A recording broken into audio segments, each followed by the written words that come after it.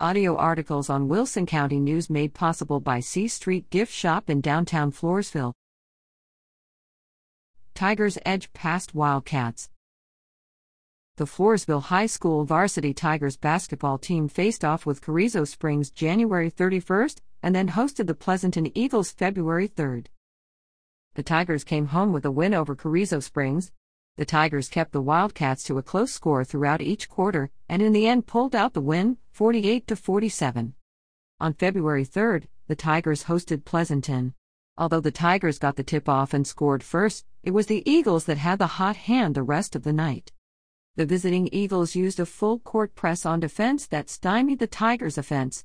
Floresville did manage some inside shots, but they were few and far between.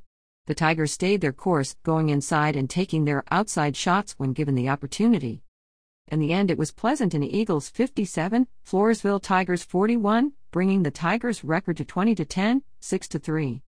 The Tigers travel to Devine February 7th and will be in Somerset for a 6:30 p.m. game against the Bulldogs on Friday, February 10th. Information provided by Felipe Salazar.